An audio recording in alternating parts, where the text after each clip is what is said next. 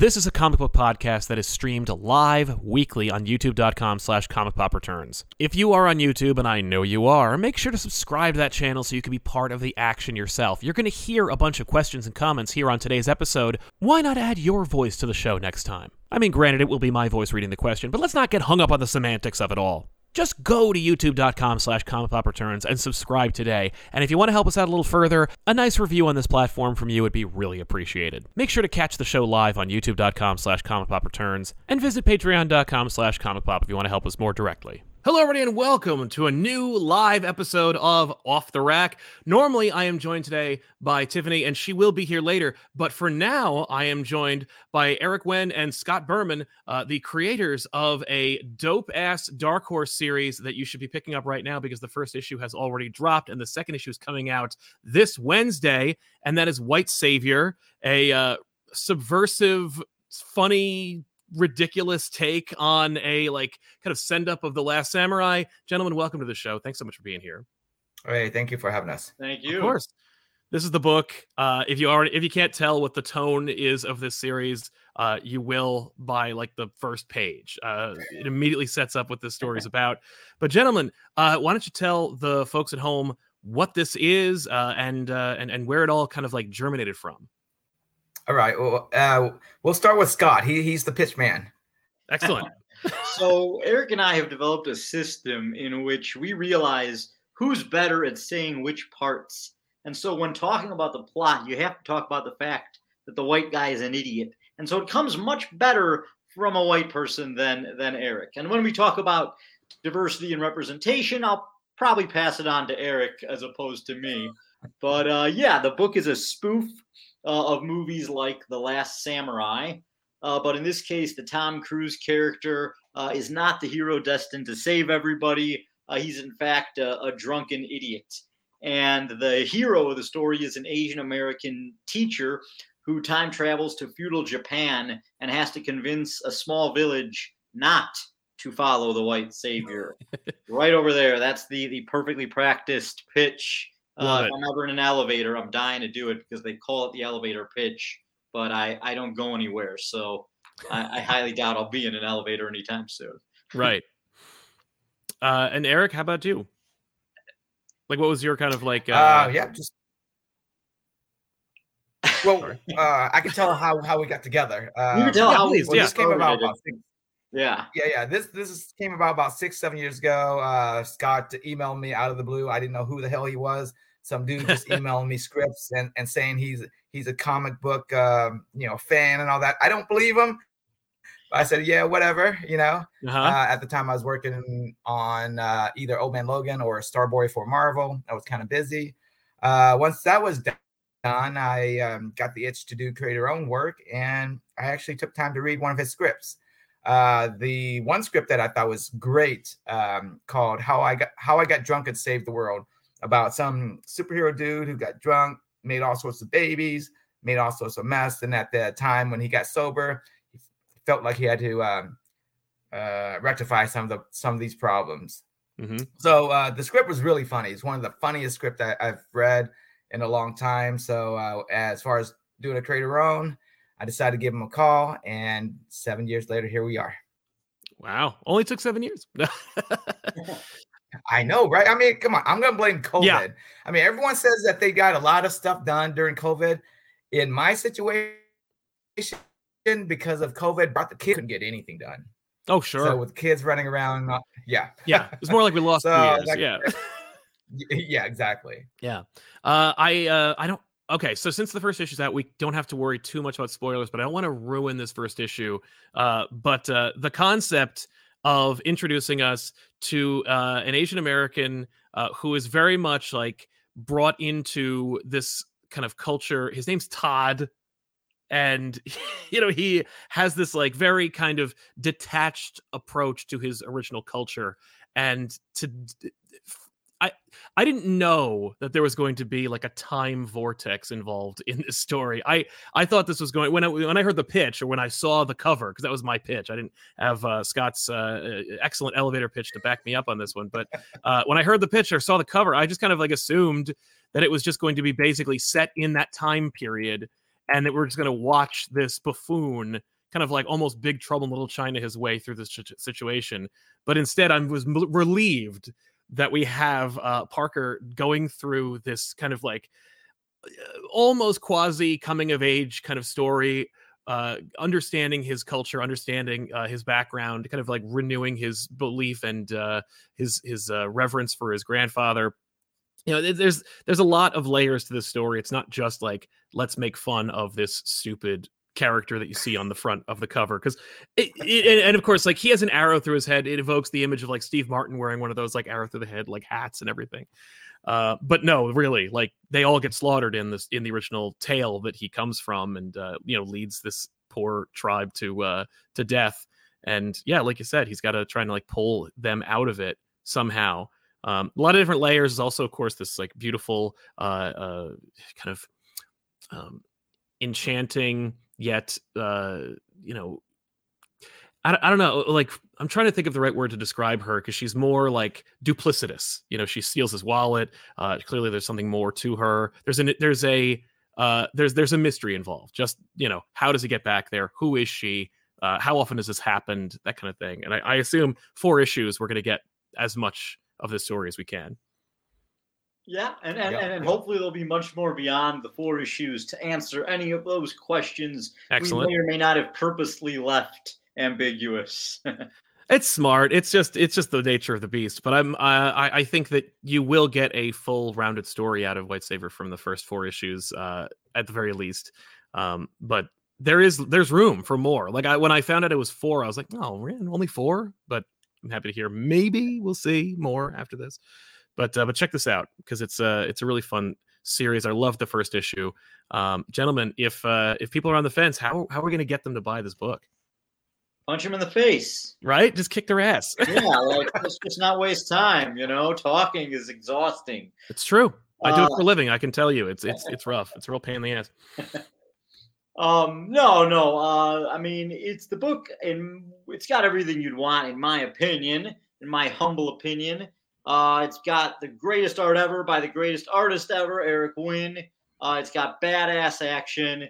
It's got joke after joke after joke. We hammer you over the head with these jokes to really let you know that it's a satire. And of course, it's all wrapped up inside this message. And we don't focus as much on the message as we do on the story, because hopefully if we get the story right, message comes out. Cleared. Exactly. Yeah.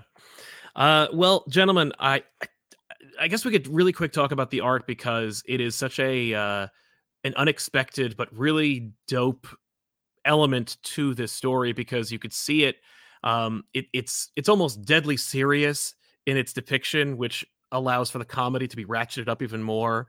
But it's a really good looking series. It is and you could tell like the differences between like modern day and the deep past are like lovingly recreated and given this kind of really fun dichotomy between the two. You know, you're like, oh, okay, I could see this book being like a contemporary romp about this guy kind of like meeting this girl, and he gets his wallet stolen. Who knows what's going to happen to him? But then we go back in time and we see these like lovingly recreated, suits of armor and these beautiful villages and weapons, and it's all just really well demonstrated to something that's like to a person who is looking for that kind of thing. Eric, that's all you. Well, I mean, yeah, thank you. Well, you get a lot more in issue 2, 3, 4. You're gonna get naked ladies, swordplay, more blood, but colorful. So it's all accepting. It's not so dark, and it's in the way I did it, and so it's a fun book. I wanted to do something fun, not so serious, not so noir. Go back to my good old days of breaking into comics and not knowing what the hell I'm doing. Like Strange Girl, it reminds me how I felt when I did Strange. All out, whatever came to mind, that's what we put on paper. And Scott did a great job with making the jokes line up correctly. And I think the book, not only that it's but hopefully you'll relate to a lot of the characters. The cast that we put around Todd They have great banter. They have great relationships, and I think that comes through later on as well. Nice. Before we wrap up, since we have these two comic book creators on the show, I figured I'd ask, because I saw a couple of questions in the chat. Do you have any advice for anybody who wants to tell their own personal story in comics? What would be your, like, just kind of like one sentence, here's how I would recommend, like, getting your foot in the industry, or at the very least telling your story properly? Find a sugar daddy. Or sugar, because it takes so long, and everything is back end, you know. Oh yeah. No, you got to make sure that money is set up ahead of time. Absolutely. Find a sugar daddy. I like it. My sugar daddy is Eric. Eric has been in the business for 20 years or so, and me, I've been in the business for about 5 minutes. And I tried to get in 20 years ago, and I finally got Eric drawing something for me 7 years ago. So I would say get a lot of irons in the fire, because you never know when something is going to hit or not. Love it. Yeah, that's actually very true. Like having multiple ideas, never being married to one particular idea. And I think the one that we all understand is attach yourself to a really dynamic and fantastic artist. Make sure that artist can really like bring your work to the fore. But yeah, gentlemen, Scott, Eric, thank you so much for being here. Thanks for popping in and being and being a part of it. I'm really looking forward to seeing where this series goes. I hope people check out this series, because I actually genuinely did dig it, and I do have my first copy. It's over there somewhere. But you guys were nice enough to send me a PDF, so I didn't have to come down here and read it on my computer. Yeah, that's it. I want to thank you guys so much for being here. And enjoy issue 2 that comes out this Wednesday. So Go to your local comic book store and check that out. And Jenks, thanks for being here. Awesome. Thank you. Our Instagram is what? Scott, what? You should know this, Eric. This is why our Instagram is not taking off, because Eric does not even know what it is. It's a White Savior comic, and the Twitter is White Savior Book, because apparently comic doesn't fit into the too many letters. Yeah. And calling it White Savior by itself might have been a little questionable. Yeah. 7 years or so ago. Oh, sure. Yeah, absolutely. It's a great name for a comic. Maybe not the best social media presence. I hope it will be, though. I hope it does. People, you're gonna get your, extreme going, what? Then the other side going, yeah. Then when they read it, they're gonna go, what? Then the other guy's gonna go, yeah. So we're hitting both sides. That's true. Gents, thanks for being here, and we'll see you next time. Sounds good. Thanks again. Bye, guys. Appreciate it. Bye. And there you have it, everybody. That was Eric and Scott from White Savior. Just wanted to talk about that book really quick. But before we get into it, I want to welcome my lovely co-host, Tiffany, for being here. Thank you very much, Tiffany. Hi, I'm here. You are here. It's always so weird. I think this worked out better, actually, having them go first, that I wasn't just like, and goodbye. That's fair. Yeah. I always feel like I'm doing. Well, we have like a splitter for headphones for you to be on those. I know, but there's no other pair of headphones. You read it too, though. Yeah, whatever. And you liked it, by the way. I did. It wasn't just I did. Yeah, I read it. That's why I'm not here. And I actually bought it. You bought it, yeah. I did. I bought it. I bought it on Comixology. So you made another sale, and I really did enjoy it. It's not like, I'm not usually the person who's like gravitates towards like a comedic comic, but like it was just the right tone of like sarcastic and not really fourth wall breaking. No, but like there's something there. I actually did enjoy it. So, I agree. Yeah, it's a shame that you bought it on Comixology, because there's more news about Comixology that I hate to share. Okay. It's more speculative, but since this show is now more about news, I feel like I was gonna make the creator segment the news, but I have to talk about it because last week we did talk about it. Popverse had an article about it. Apparently what's going on is the layoffs for Comixology. What was it? I was thinking of the moment in Star Trek, the Drumhead trial. Yes. When she's like, the inquiries will not cease. Right. They're going to be expanded. Right. That's how this is. Like, the layoffs are not going to cease. And they're going to be expanded. And in fact, the people who were laid off are talking more about it. Oh, boy. And how bad it's going. Oh, and what the next steps are. And how things are definitely looking bad for Comixology and that probably it's going to get phased out in the next year or two. Right. Unofficial estimates based on information according to Popverse from those with knowledge of the situation suggest that around 25 to 30 people remain active inside the current Comixology, down from 100 staff before January. At least a portion of those workers are on limited term contracts, suggesting that Amazon's plans for the company are not based in the long term. Oh boy. Yeah. One estimate from a source close to the company. I hate when that happens. I want a real source, or at the very least, an official source from the company. But that's all we have to work with. And I thought it's just follow up. It's more. This is not an official report. This is just more like a tack on and an addendum to our original story. But one estimate from a source close to the company was that existing contracts remain through the end of July, though it's unclear whether any additional contract extensions would be in place following the end of that period. If I had to guess, I'd say no, based on how little we got about Comixology. There was no official statement after the layoffs that said hey, I know you heard a lot of scuttlebutt about Comixology, but I want you to know Comixology is strong and we are continuing and we're very proud. No, there's been nothing. Right. Just we laid off 75%, 80% of our staff for that thing, and that's that. I think that now we're in the speculation, we're in our own personal commentary of that segment. Yeah. I don't think that it means your comics are going to evaporate and disappear. No. That's the most important thing. I think that it's mostly about your comics will be integrated into Kindle. Yeah. And it could just also be that they're trying to figure out what the minimum number is that can run. Right. We fired most of them to save us money. But I hate to say that because a $bazillion company like Amazon doesn't fire the barest minimum of employees because they of course employ most people on the planet. I understand that. I remember reading a statistic about it literally a year or so ago that said that on average, most people in the world, or at least most people in America, will have worked for Amazon at some point. Oh.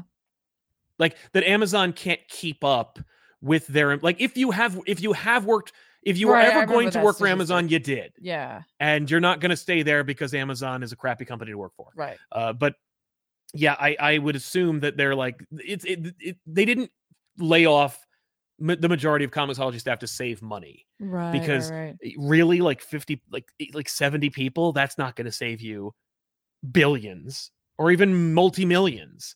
It just ruins people's lives. But I could see them firing them for that case where they're here's the skeleton crew for Comixology. Is that enough? How many more do we need to add? 2, 3? But not a dozen. Right. So I think what you said is actually probably more likely. Yeah. They're just trying to figure. They're okay, we don't make a lot of money over here. Yeah. So I have a feeling some of those Comixology originals we won't be seeing so much love. Probably not. Put into those. I doubt we'll be seeing them at a con. No. So no. I don't know. That's true. That's a shame. Yeah, it is a shame. I want to also mention that this show is sponsored by viewers like you. You're watching the show live, give us a like. And also, if you want to use Super Chats, you can do so by, doing whatever. I don't know how it works, but you can use Super Chats, ask a question or comment. It's here on the show forever. You don't know how it works? I have used Super Chats. It's pretty simple. If your account is linked with it, you simply do it. It's in the comments. It's in the chat. It was just. I haven't done it in a while. I don't watch a lot of live shows. I make them. I don't have a lot of time to watch them. I've used Super Chats on our own show sometimes. I'm like, yeah. I should also mention that this is just a shout out. I am not paid by. Speaking of sponsors, I'm not paid by DC. I'm not being given any money. I don't work there. But I do have a DC Universe Infinite account, and because I do, they sent me this book. And they did that for a number of people, where if you have a DC Universe account, they'll just send you things like this comic book, The Death of Superman Deluxe Edition, which collects not just the Death of Superman, the entirety of the story, but also for how much? Nothing. Okay, now it actually sounds like we're doing an ad, but we're actually I didn't know that this happened. No, I know. This is just a free thing that they sent me because I have an account. There was a thing that was you have this level of an account, which means you are entitled to a free gift. Click this thing and send us your address. Oh, okay. It was an incentive thing. It wasn't just something they randomly decided hey, Sal looks like he could use some more books. And it's no. Send him a little gift. No. It's if you have if you have an account, you may be eligible for getting this yourself, is my point. And this is just one of those things. Just an incentive for folks to sign up for DC Universe Infinite, which is not a bad service. I like the reader. And this is, by the way, it's fortuitous because, with Comixology on its way into further obscurity, perhaps that might be an alternative for you. It's not a bad looking trade either. No, it's actually a really well-looking trade. But look in the back, no UPC. This is a like DC exclusive. Like DC made this, and you then can't boom. resell that. No, it does have a lot of other fun things in here. It's got can't, ads. but- It's got it's got the whiteboard from the Death of Superman. It's got pictures from the writers' room. And the thing that made me the most excited was it comes with the Newsweek article, like the magazine that they put out after the Death of Superman. Oh wow. News Time, I should say, that has like News Time. This was a magazine. We have one in the Really? library, but it has these great like ads, like things are booming in Coast City. Advertisement. Can't do that anymore. Nope. Oh my god, what a great idea. And now we come to the part of the show where Sal just looks at books he likes to look at. Yeah, but anyway, check it out. It's neat. I don't know where else you can get this. I was going to add it to the collection, but like I can't scan it. That's great. So yeah. Any news from you, Tiffany? Anything you want to talk about? Nope. All right, and let's talk about some comic books. There's some super chats too. Oh, there are some super chats. That's true. But let's do a book or two. Okay. Before we do that, of course, I read Daredevil #8 from Chip Zdarsky and Marco Cicchetto and Eric Arcanega. I think it was mostly Cicchetto, but that being said, Arcanego is the colorist. there you go. Nice job on the colors. But yeah, this is so it's funny. You can really That's not a good sound. Yeah, this is a great cover. You can I meant you. No, you can feel the disparity between Punisher and Daredevil as books, between Like in terms of like what's happening in them, or between in terms of who's tone? involved with them or who even knows what's going on in them. Like Zdarsky and Aaron have done a very nice job just by cosmetically coming up with the idea of doing hand stories at the same time by working in some way to coordinate those stories. Mhm. But Mhm. if you're reading Punisher, it's almost a different character in Daredevil. And if you're reading Daredevil, you don't get any of the of anything from the Punisher book. Like if you're only reading Daredevil and you don't know anything about Punisher and you just saw back issues and you're like, this is not what I heard, what you said. No, it's not. Right. Okay. It's just Chip being like, look, he's not sending me the scripts. You know what I mean? Like, I don't know what's happening in Punisher. I assume that what's happening is Aaron and Chip had like very like superficial email discussions regarding what's going on in each other's books. But for the most part, they're left to their own devices. This seems like one of those, because I know we talked about a lot about this, and I think it came up recently that it was like it seemed like you didn't like editors, but then you wanted editors, and like Yeah. there was some confusion. But this seems like this is the role of the editor. This is the role of like, the editor. where And the editor should be discussing things Yes. with one another to be like, okay, the editor should be shepherding both books if they're going to go in that direction. like not that they have like total creative control, but that way they can advise and be like, hey, by the way, I think this is actually what the Punisher's doing over in his book. Well, because So you might want to take that into account. Absolutely. Well, because we can see from the editorless situation we are in that neither creator is interested in doing that kind of legwork. Mm-hmm. But that's okay when you have a strong editor who is willing to do the work that the creators aren't interested in doing. Right. You know, it's like running a Mhm. business and not wanting to do any of the financials. That's not the fun part. No, that's why you hire a person to do that, to do all that stuff. There's someone you trust that's good at their job to do the boring stuff that you don't Right. want to deal with. But it's a shame that Punisher is not very well reflected in this book. Daredevil itself is, of course, a good book that I've been championing since before the unnecessary and completely cosmetic reboot. It's a good series. Is it as good as Daredevil when he was in New York? That's a good No. question. Really? Just straight up no. It's just no? it's not. It's No, not is as it good. because you like New York better? I do like New York more than nebulous islands of creepy ninjas, but I also don't. I'm not getting enough Matt. I'm not getting enough Elektra. Like I'm not getting There's too enough of many- those there's- characters. There's a lot of stuff happening, and yet not a lot of stuff happening. Like Stick is in these books, and he hasn't really had anything to do. You know, he married Matt and Elektra, Mhm, but mhm. like that is the most he's done, and it's a shame. Right. So it's fine. It's Okay. this book is probably in for a shakeup, Okay. not a creative one, but certainly they're probably going to need a shot in the arm. Like a little something, something. I would not be surprised if we're either wrapping up this arc Interesting. or we're going to be told it's time to wrap up the arc. Okay. Okay. Because it's not. If I'm losing faith, then the folks who were on the fence have already dropped the book. Right. Okay.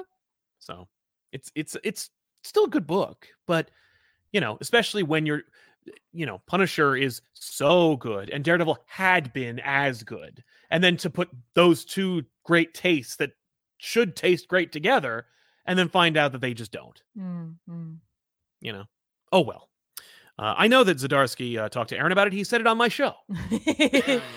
Be nice. I am. I'm just saying. I know. But that doesn't. Just because you talk to someone doesn't mean that you're paying attention to it while you're writing your own scripts. No, it's true. And so that's where the editor comes in and gets a pass at the script and goes hey. Well, he said. I remember Zdarsky brought it up. If you look at the last page of the first Punisher trade, the artist didn't get the memo about the costume change, so it looks like classic Daredevil instead of slightly more modern Daredevil. Mm-hmm. And I think that's just emblematic of the whole coordination. The artist just got excited. Yeah, just like I drew Daredevil, and it's like, it doesn't look like that. I mean, it looks more or less like that. I mean, it's a good Daredevil. Or it's a good Punisher. Right. Was it Daredevil? Sorry, it was Daredevil. Yeah. Anyway, it's fine if you're still like Daredevil, you're gonna enjoy it. But I noticed it too. If you did. I mean, it could also just be that, it's been so good that it's easier to nitpick or because it is different. Yeah. Part of it, the reason that some folk might be feeling that it's not as good is just because it is set against something different and it's not such a quiet story right now. But that doesn't mean it can't be a quiet story again. Yeah. But sometimes you need those ebbs and flows to appreciate the quiet when you have it. Very true. Know? Yeah. No, Daredevil's been a very loud story in its quietness. Yeah. But now for it to be a little more bombastic, to have a little more, a little more. Not necessarily. It's not an event. It's just oh, here's something we're doing, and it's on a grander scale. It's it's gonna feel different. Well, and we have similar plot threads being paid off. In the Punisher book, Captain America, Doctor Strange, Wolverine, Black Widow, they're gonna team up and fight Punisher. But also in the Daredevil book, he's going off the rails. So Captain America and Spider-Man and other characters who should be crossing over and should be already have their hands full with Punisher are gonna try and take down Daredevil. And so it's it's just, what this is? This is just one of those things where it's sometimes people have the same idea. Sure. There's a comment that got me really excited for a second, and then they corrected their misspelling. Yeah, me too. I like Matt having bears. Yeah. And I was like, if Daredevil I was gonna be Matt has bear. Well, you completely missed that. I got really excited about the idea of Daredevil having bears. Yeah, it's more like Beardevil, actually, where he just rides a bear. It's just Daredevil, but on top of a bear, like Putin or something. I really want that. Yeah, I really want that. It's true. Except now I'm thinking more like Viking Daredevil. Yeah, well, you'll have to get Neil Gaiman to do something. Then he can get a big beard. Yeah, he already has a big beard in the book. I'm just saying, he rides that bear. Yeah. I also read Gold Goblin #4 from Lan Medina and Christopher Cantwell. This is continuing the Norman Osborn story. Yes, it's good. Look at the pumpkin. I know, it's because he's dealing with Jack-o'-lantern. We're watching essentially the refall of Norman Osborn. It's a really good series, and it's unexpected. It's a really odd kind of dark horse of a book, because how many books are you going to have that focus almost entirely on Norman Osborn and his journey? I would say there garbage. It is garbage. There's one book that I can think of. It's the Osborn Files or something like that from 30 years ago. So this is. This is fine. It's a good book, and I think it's well written. And I could see it being on people's no, I don't have enough money, I should probably drop this one. Mm-hmm. But I liked it just as much as Daredevil, I think. So wow, it's a good book. I always said it's a good book, which I definitely. But you just say you like it as much as Daredevil. That just means that you're means not Daredevil, quite as in love with Daredevil. Daredevil and Gold Goblin kind of met up with each other somewhere in the middle. Okay. But I was the first one on Twitter to go I feel nothing for this I costume. know you did, and then Cantwell was like, okay, man, well, you don't have to say it like that. And I was like, all right, oh shit. I honestly didn't even know Chris Cantwell was writing it, because Cantwell wrote a great Doom book, and I trust his work, but I didn't know it was him. And that's the thing about the internet. You got to be careful what you say, but also if you say it, you got to own up to it. And Sal did in fact own up to it. He's I did say this, and then it turns out I really liked it. And I was wrong. It's a good book. Who'd have thought? Yeah, nothing wrong with that. No. What about you, Tiffany? I read Ghost Rider number 11 this week because they were Hey. like, "Hey, Danny Ketch, maybe. Danny Ketch. Danny Ketch is not in this book. Oh, you got lied to. I got lied to. They're like, next time, baby. Oh, I hate Marvel. Next time, Marvel does baby. that so well. I'm like, I am War Machine. What? Next time, baby. Oh yeah. Like- yeah, you got War Machine. I'm you got like- Terrence Howard. I'm like reading this book. I'm like, any minute now. Danny Ketch is gonna Any show up. minute Feels like I've been now. reading a lot of pages. When is he gonna show up? Okay. Oh, I guess it's gonna be a last page reveal. No. Oh no. Not even a No. last page? No. Boo. No, it's like a teaser page at the end. They're like, next time. That sucks. It's The just- cover is next time. You just wait. Just wait. I mean, this was good. It was good for me to like read that summary because again, I've been like spottily reading this book. Yes. But I gotta tell you, the summary did really help to like Contextualize. I was like, what's going okay, on. I remember this, and I remember that, and oh, okay, I see how this kind of, resolved itself, and I see where we are now. Okay, gotcha. All right, we're doing okay You now. got catched fish, according to Danielle.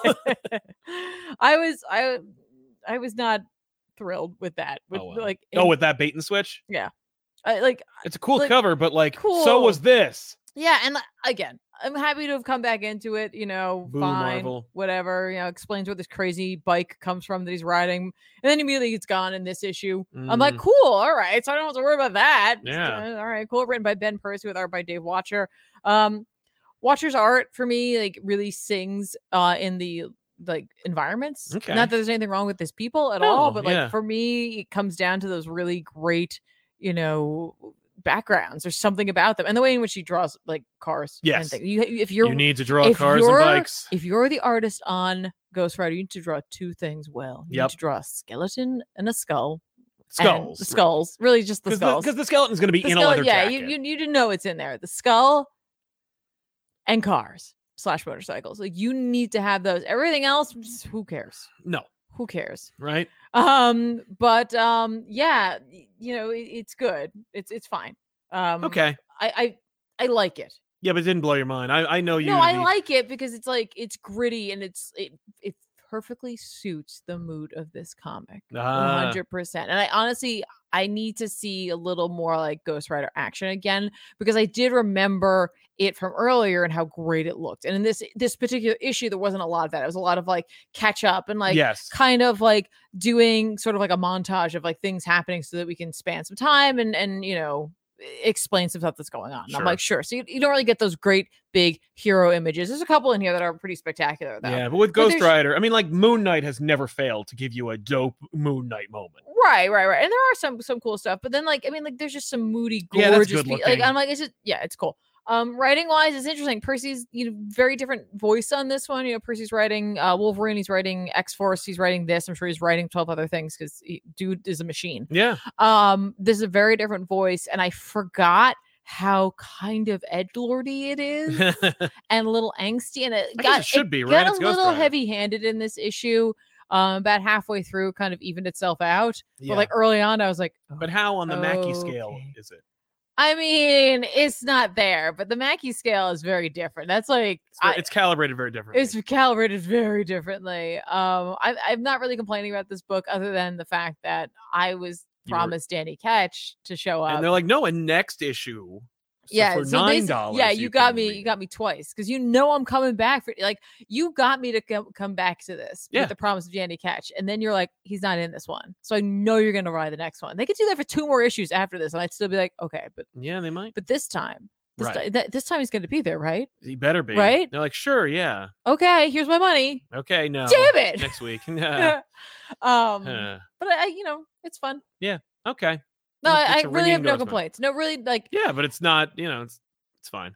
I think it's just the fact that I got. You got hosed. Yeah, that's really what it is. Yeah, Like I think I'd be more excited about this book if I hadn't. I'd be like, yeah, this is a good issue. We Yeah. deal with some stuff. We, clean up some loose ends, and set up the fact that we're going to the next arc. Yeah. Instead of being like, you're getting this guy. Just kidding. Yeah. Not yet. Boo. Hold Adam Thenhouse says, do you think the previous regime was going to make Barry #2 Reverse Flash, keep them lights on? No, that was they've got plans. They've got plans, and it wasn't Reverse Flash was never part of them. Ali Elziadi, the look on Michael Keaton's face when he says I'm Batman is so good. He looks so happy, like he gets to say that in the movie again.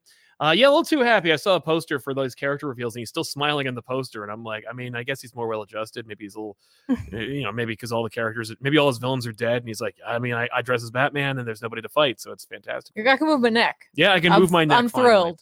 I'm a happy man. Exactly. Chocobo Kid. Oh my Tiffany, your hair. It's fantastic, by the way. But your hair, wow. All right. Thank you, Chocobo Kid. Let's address the elephant in the room. Yeah, a few people did notice. Yeah, folks noticed. It's not real.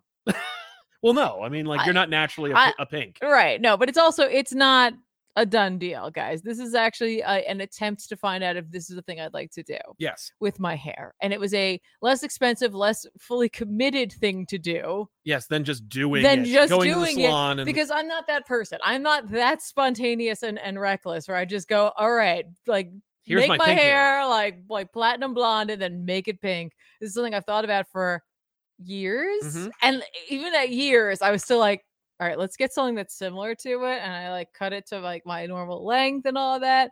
And so like, I'm just saying, it's just the thing I want to wake up to every day where I just go like, hey, I have pink hair. Yeah. I have to go to work like this. Right. I've not worn this to work and I do not plan on doing that. I would literally just have to come into work and be like, my hair's pink now. Please don't fire me. Right. Well, you could sue them if they did. B Black, love the hair tip. My friends did the same thing at our party for the halftime show. Impressive. Riri did a performance while pregnant. I couldn't even tell. Yeah, that was a shocker. Yeah, and I heard that's the same like, thing. I mean, like, good for her to be in that type of like incredible shape. Yeah, because like pregnancy takes a toll on a woman. It's and true. And then to be like able to perform to that caliber as well. I'm like, right, especially on that stage, she could have been hit with a giant mallet. Or a giant hand could have descended from the skies and hit her. That's true. If she'd run out of time. Right. Jose, I think she had a pretty good percentage rating, though. So yeah, she's doing good. Good. Jose Rivera, DC Universe used to send care pack boxes to fans in the message boards. I got an awesome Superman box a few years ago with a nice letter. Oh. Yeah, man, DC Universe, DC fans used to do that for us as well. And then they were like, no, because YouTube was like, you can't pay people with things without declaring it. Chiam Crasher, could you recommend some good comic adaptations of works from other mediums like movies, games, and novels? Also, Tiffany's hair looks lovely. Okay, well, thank you all. I mean, if you're talking about, if you're talking about like comic book versions of things from other places, you got to read Frank Miller's RoboCop. You have to read the Dark Horse runs of Aliens. They're the best Alien like sequels. Similarly, Terminator has some pretty good or at least good to fair outings. Predator as well. You don't read a lot of like comic book versions of things that started from movies and stuff. Darkwing Duck had a good long run for a while. If you were looking for Darkwing Duck, I think it's out of print now. I'd say The Witcher. The Witcher is a good comic book series. There's quite a few out there.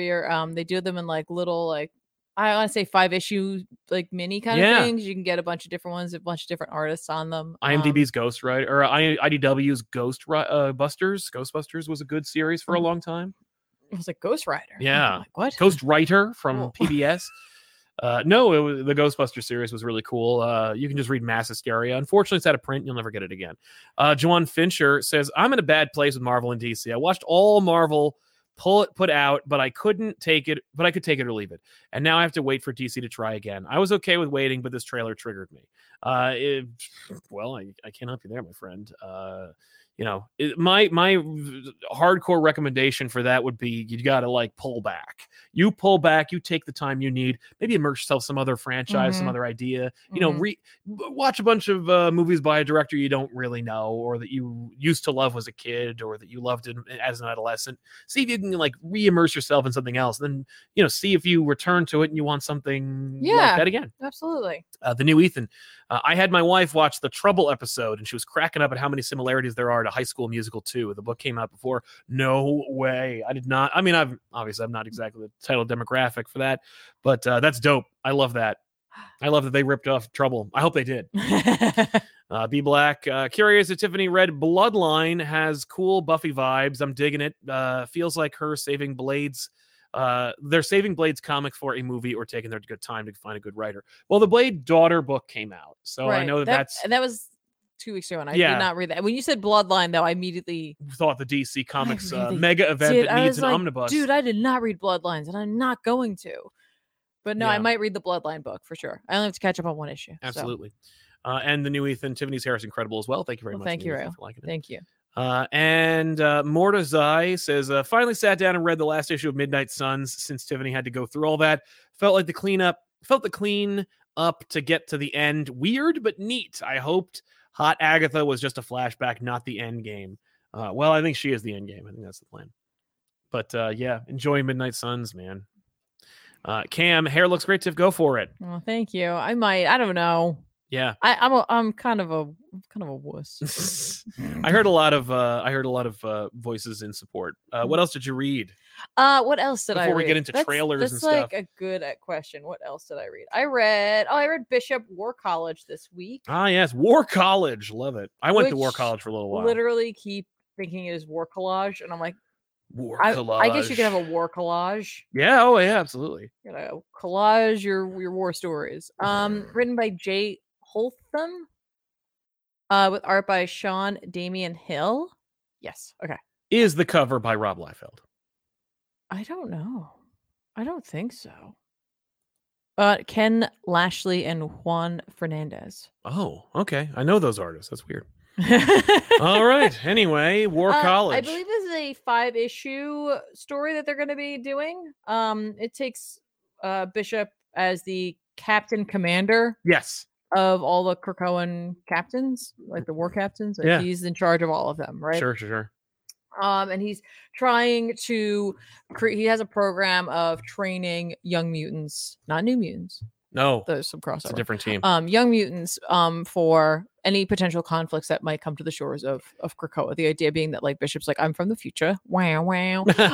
And things will always come for us and we need to be ready, and you never know what's coming. So he's trying to train them, and like it's not easy. I mean, these kids have been a lot of the mutants who have shown up have their own traumatic pasts, Yeah. or futures, or whatever you want to say for that.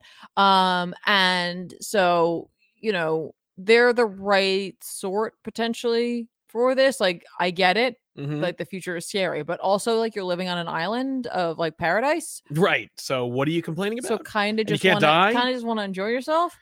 Yeah.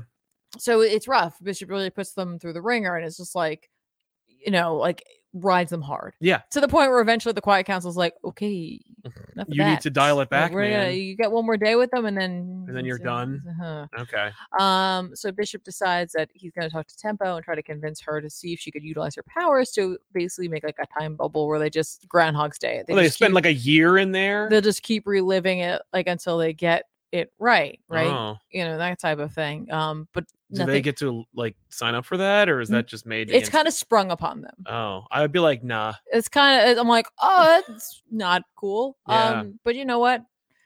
You're not really losing that time. Like you are and you aren't. I don't know. Right? Yeah. That's fair. It's- Okay.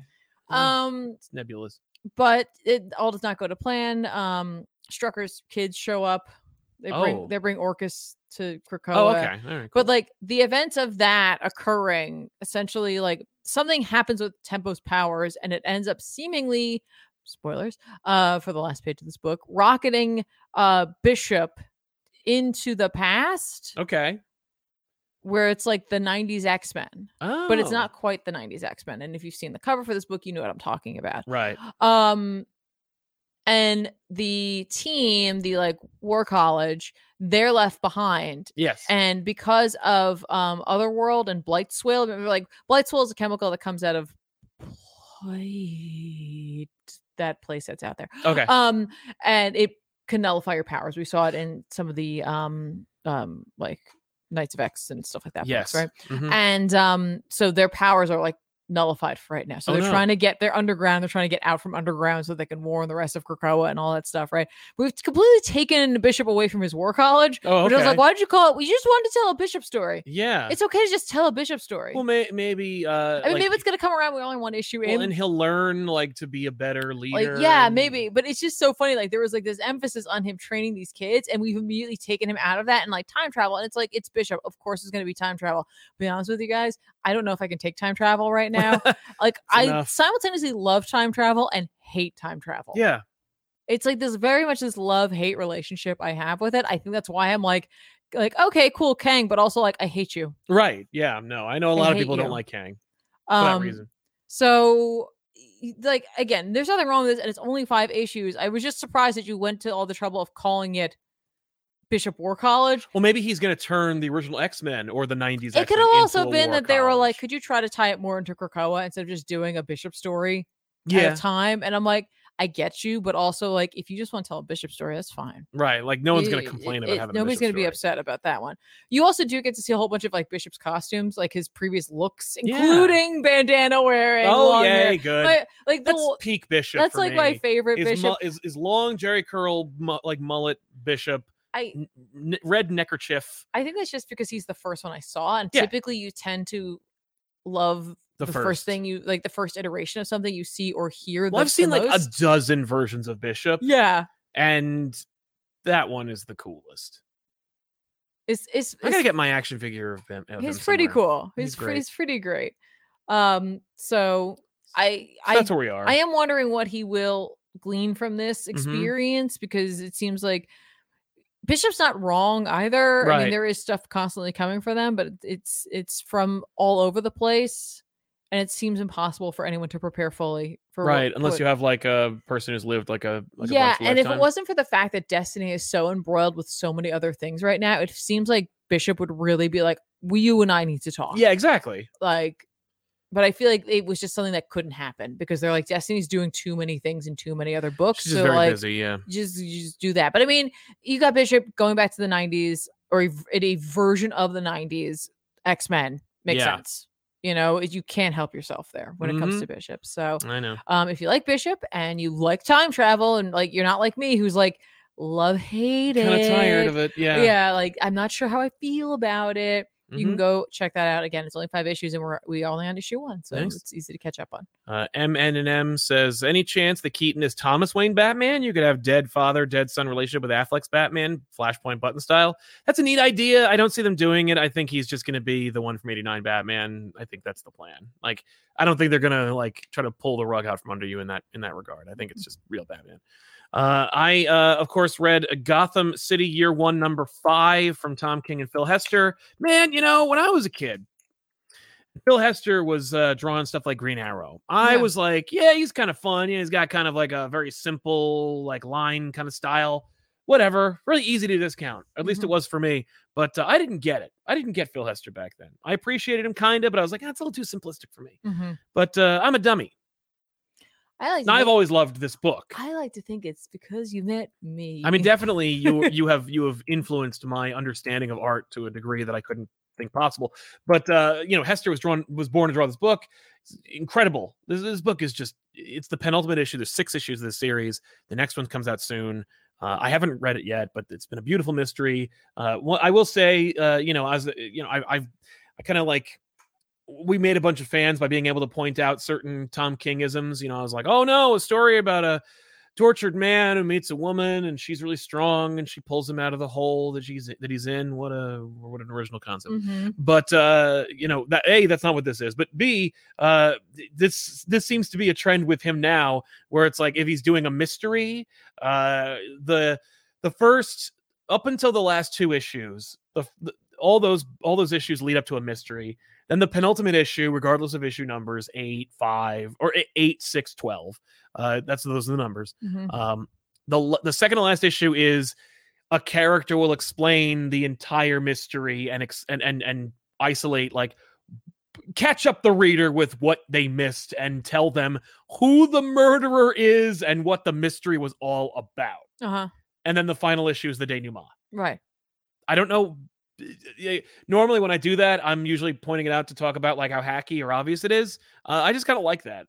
I haven't, I'm surprised because I don't normally get mysteries like that. Normally it's something like, you know, some hacky nonsense, but I don't know. I'm like, I noticed it in this one because I think King himself like tweeted and he's like, this is the issue where we explain everything. And I was like, you did that in Rorschach and Strange Adventures and this.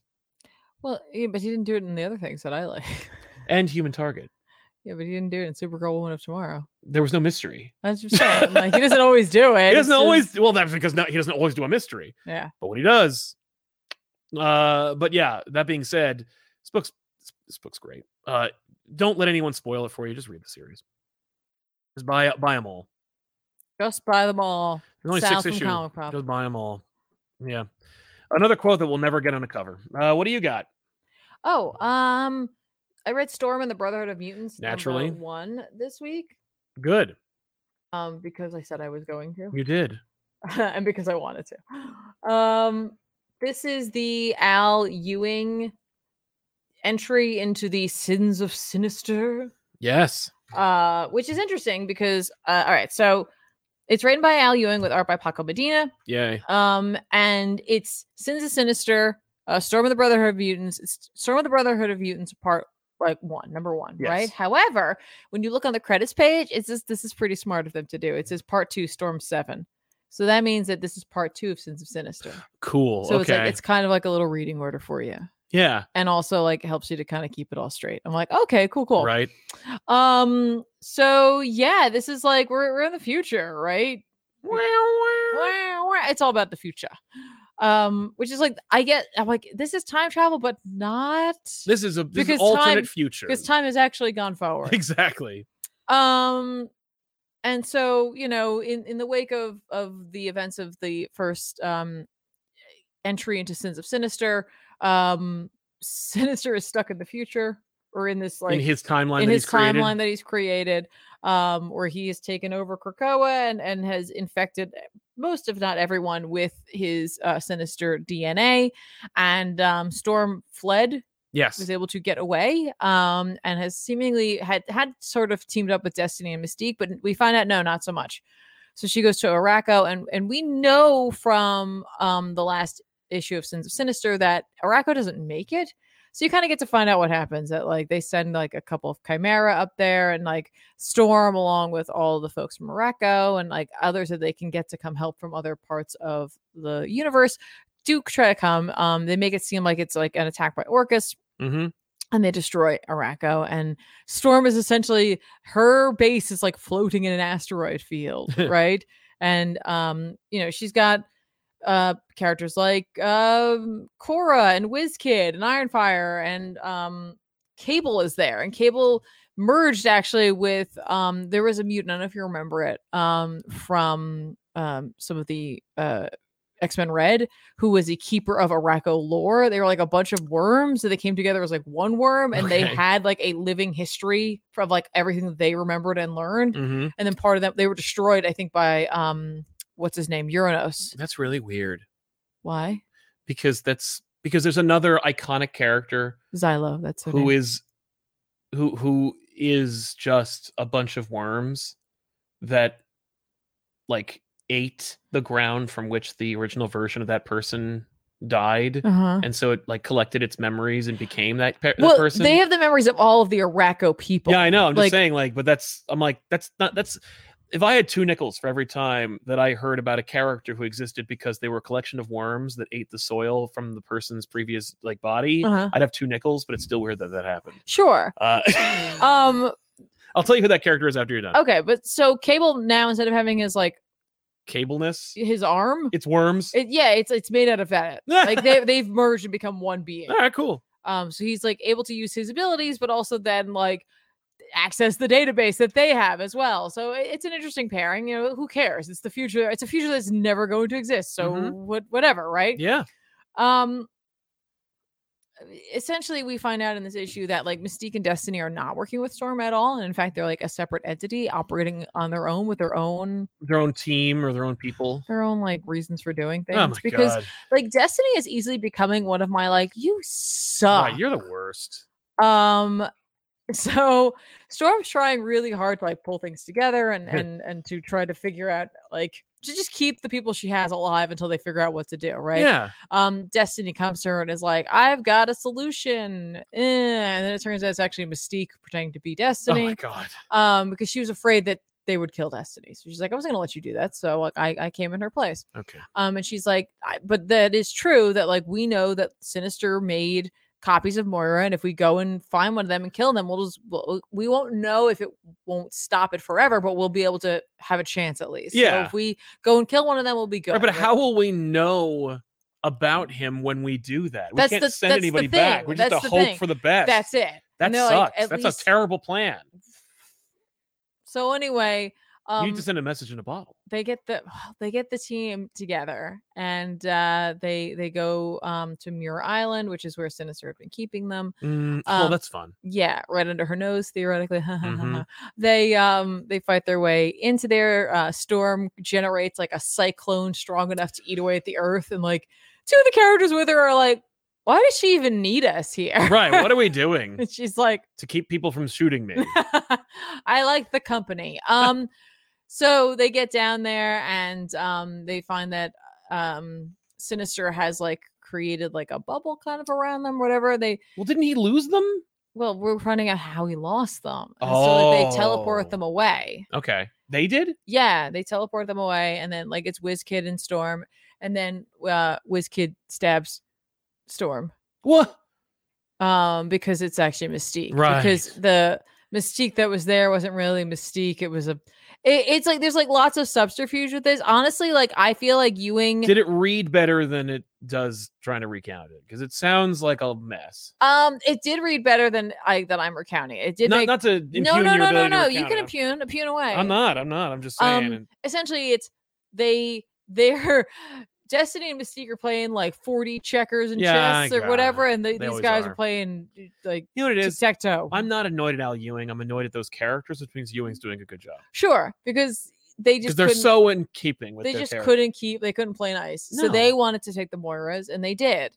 Right. Because Destiny's whole thing is that like remember that orb that like I was like, remember the orb, and no one remembered the orb, but the orb, and then we opened up and we found out what's inside of it, and it's like a Nathaniel Essex of some sort, Oh. like something like that. Remember? I still don't remember that orb, no. Jeez, it's like I didn't read it. it's like I don't forget know. me not. Yeah. Who? Yeah. But like Destiny's working with him, like the orb version Of Nathaniel Essex. Yeah, and like Oh yeah. Okay. he's now I like remember. he's like I'm sorry. I thought you. My brain just overwrote Nathaniel Essex with Nate Gray. oh okay yeah I was no, like, that'd who? be- X-Man? No, I don't that'd be remember that. Really weird.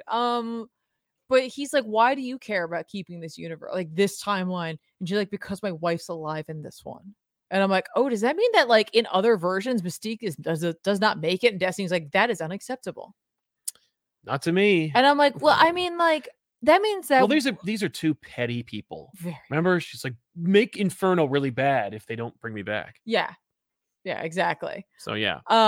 So that's Destiny's entire thing. Storm just wants to fix this. Yeah. Essentially, that's where the Moiras went. Right. They're with Mystique and Destiny. and Destiny presumably. Great. But that's why Sinister is screwed. Yeah, no wonder we're gonna lose Krakoa. This issue kind of like it was a little weird at times because Ewing's clearly trying to do that thing where he's just like, I need to make this feel like it's a lived-in world. Mm-hmm. And to do that, I'm gonna make the characters like make references to like, oh, The this is things like this is like that time in blah, right? Haha. And like Right. that's a little hacky to me, but I also get what you're doing. Yeah.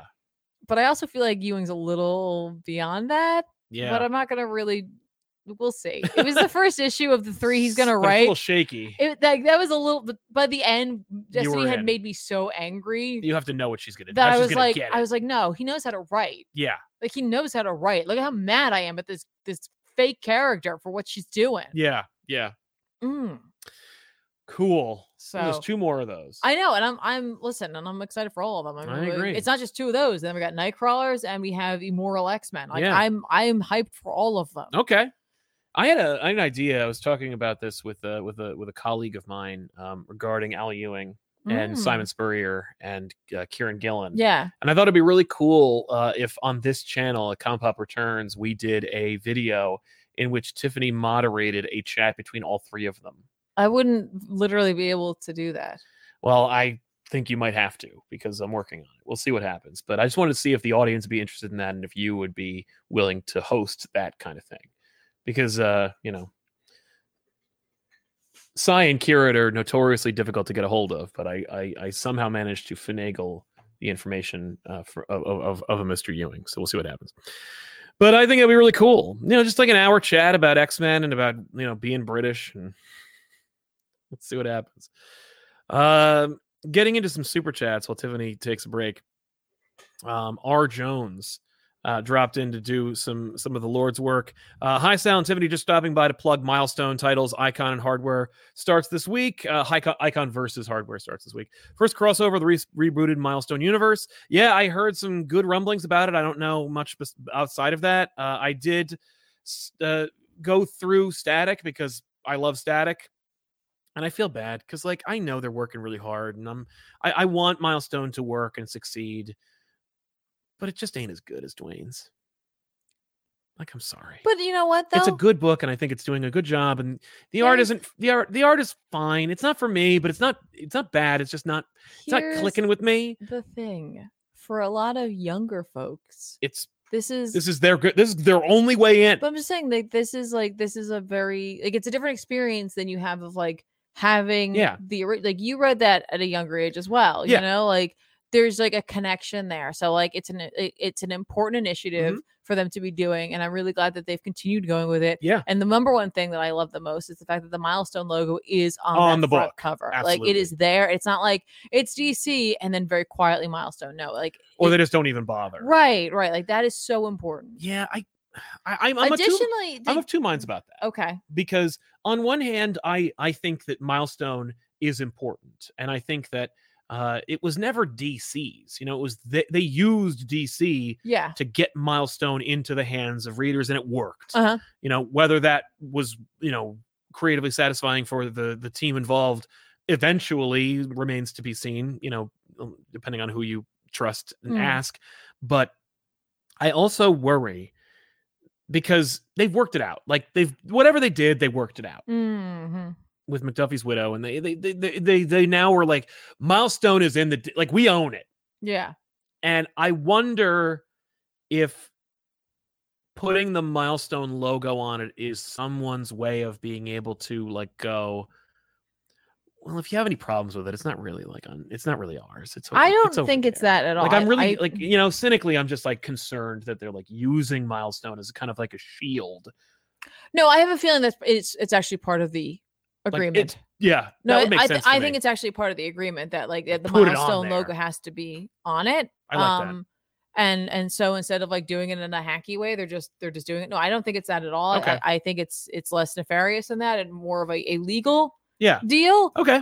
Additionally, just that, you know what, like, yeah, it should be on there. Yeah. Like DC didn't make this. No, it's exactly. They're printing. But they do own it. Well, now they do. Yeah. And I well, like when they did when they put out like Wildcats and stuff like that, they put the logo on there. The Wildstorm logo. Yeah. Did they? I thought they did. Maybe they didn't. I think me question everything. Wildstorm is one of those things where DC is just like, you know, Jim Lee sold that shit. And just like with Vertigo, I mean, like that was the imprint, but I mean, it was just almost his own little thing over there. Yeah, and like DC. Well, DC's like, no, you're part of us now. Constantine's on the Justice League. Oh, yeah. That's them eating the characters, I guess. Yeah, but I also like I if they do, like, because I don't really know. I watched some of the most recent documentary, and I was like, boo, I don't like this. I don't believe you. But if it's in, go in. Like, I want, like, the second half of the DC studios to be Milestone. Not be like, okay, and the next chapter after, like, the Swamp Thing movie comes out is Icon and Rocket, Static Shock, or Static, I should say, Hardware, and Blood Syndicate. Like, I mean, that would be freaking amazing. But I also 100% Static should be on the docket. Static should be they should bring back the cartoon. Yes. They should make a Static movie. Yes. Produced by Will Smith because he loves that goddamn character.